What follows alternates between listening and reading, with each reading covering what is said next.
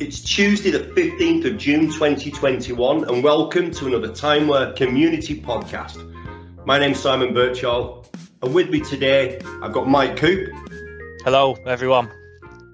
But a special guest, Karl Briggs. How are you doing, Karl? You okay? I'm smashing, thank you. A very nervous Karl Briggs by the looks of things. Not just at all. relax. Just relax. Imagine you just sat at a rugby game and everything's you're just a comfortable environment, everything's good. Okay, today's short podcast, I wanted to have a quick chat with Karl to give everybody a little bit of a background about him, what he did before he joined the company, what he does now. He's working for Timeware.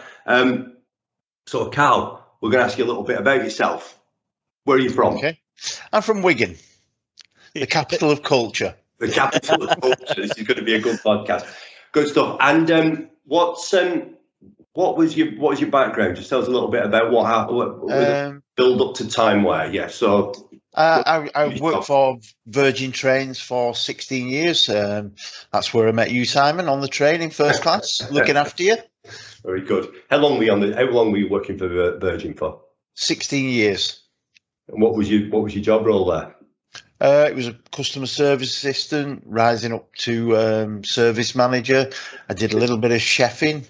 Yeah. On there. Did you push the trolley? Were you a trolley dolly? A bit of trolley dolly. I helped design the new standard class trolley. I heard that. Toured that around the country. Very good. Okay. And how long did you say? 16 years. 16 years. And that's where we met, wasn't it? That was. Yes. On the 5:05 train from Manchester Piccadilly to London Euston. Fantastic, good. And how long have you been working for Timeware? 3.5 years now. Feels like much longer, I have to say. Thank you. Just relax, relax. Everything's good. When you started working for Timeware, what was your first role? What was your initial job? I was involved in testing and preparing orders for customers, making sure everything was spot on before it left the building. Anything significant happened when you were working in the testing? Yes, I nearly blew myself up. I plugged the wrong thing on a board, and then there was a big bang and a flash, and a little bit of smoke as well. And then we moved you out of the testing department, didn't we? Yes. Yeah. Insurance wouldn't cover it, would it? And so you joined the customer care team. Yes. And can we just talk a little bit about what's your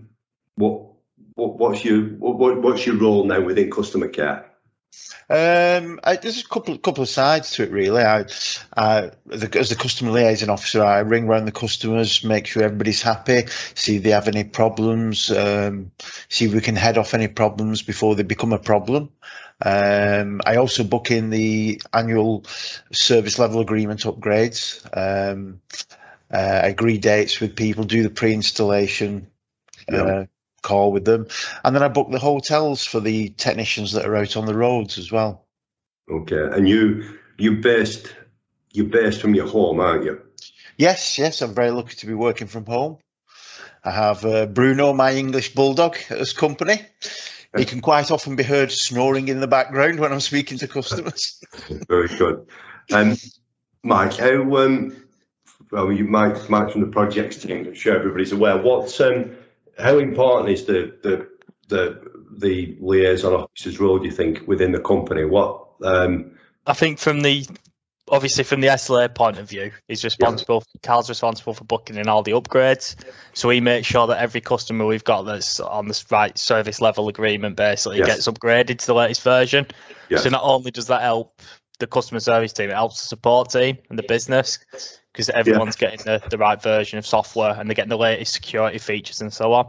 So the customer liaison officer is within the customer care team. Is it customer care? I think as everybody knows, we have the support guys, the technical guys, and we've got the non-technical guys, and Karl is in the non-technical side. But super important job, sort of coordinating the visits, as you said, and just basically making sure that customers are happy. So what's a typical day consist of for you, Karl? starting from when you start work? Like, we'll not go back to your breakfast, but if we start from... We start at 8:30. I'll ring you for a quick Teams meeting, have a little chat. Then we have a morning meeting at 8:45 via Teams. Discuss what's going on in the day, who's out and about, which upgrades are taking place. So today, as an example, who's out today? Today we have Oliver Bolton at Cranswick Ballymena. He flew over there this morning. I've checked in with him. He's landed safely. He's now in the cab over to Cranswick Ballymena. We've got Bradley Holt doing an upgrade in Cornwall. He's there all week, just right near where the G7 summit was. Okay, good. Brilliant. So we've checked with the guys, and then what? You use some software called the CRM software, the customer relationship management software, and you use that to that provides you with a list of people to contact for the day. And you work on a 6-week cycle, don't you? Try and contact everybody within the 6 weeks on a normal customer care call. Have you been struggling with that recently? Has it been difficult? No. Out of the last cycle, I've pretty much contracted everybody. And I like to inform them of the latest podcasts. So hopefully people will be listening to me today and tell them any new developments. What do you think what's the most important? The most important role within the most important point of your role? What do you think that is, Karl?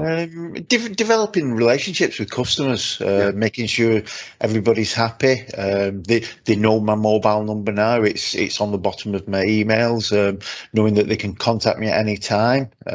So sometimes people contact you when they've got let's say that the support guys haven't responded quickly. Let's say there's been some confusion, and so you sort of help police the support side, don't you? If there's if you give us a heads up that somebody's not happy with us, and that helps to diffuse a problem, get things resolved. Yes. Good. What's the most significant thing that's happened during your time here?